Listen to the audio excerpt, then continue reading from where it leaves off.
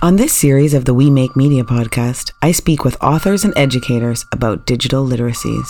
One of the most interesting things about the world of modern technology is the explosion of new ways to communicate, those new literacies.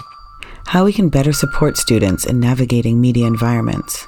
We need to go beyond media literacy at this point and talk about algorithmic literacy. I would like for students to learn how to think about information as systems. Where we are falling short. They don't live with media, they live in media. And we are doing very little at schools to address the reality of this hallucinogenic labyrinth that they're encapsulated in. And where to go from here. For so long, we've focused on the internet as a content machine. Maybe the next wave of the internet could be something around a context machine.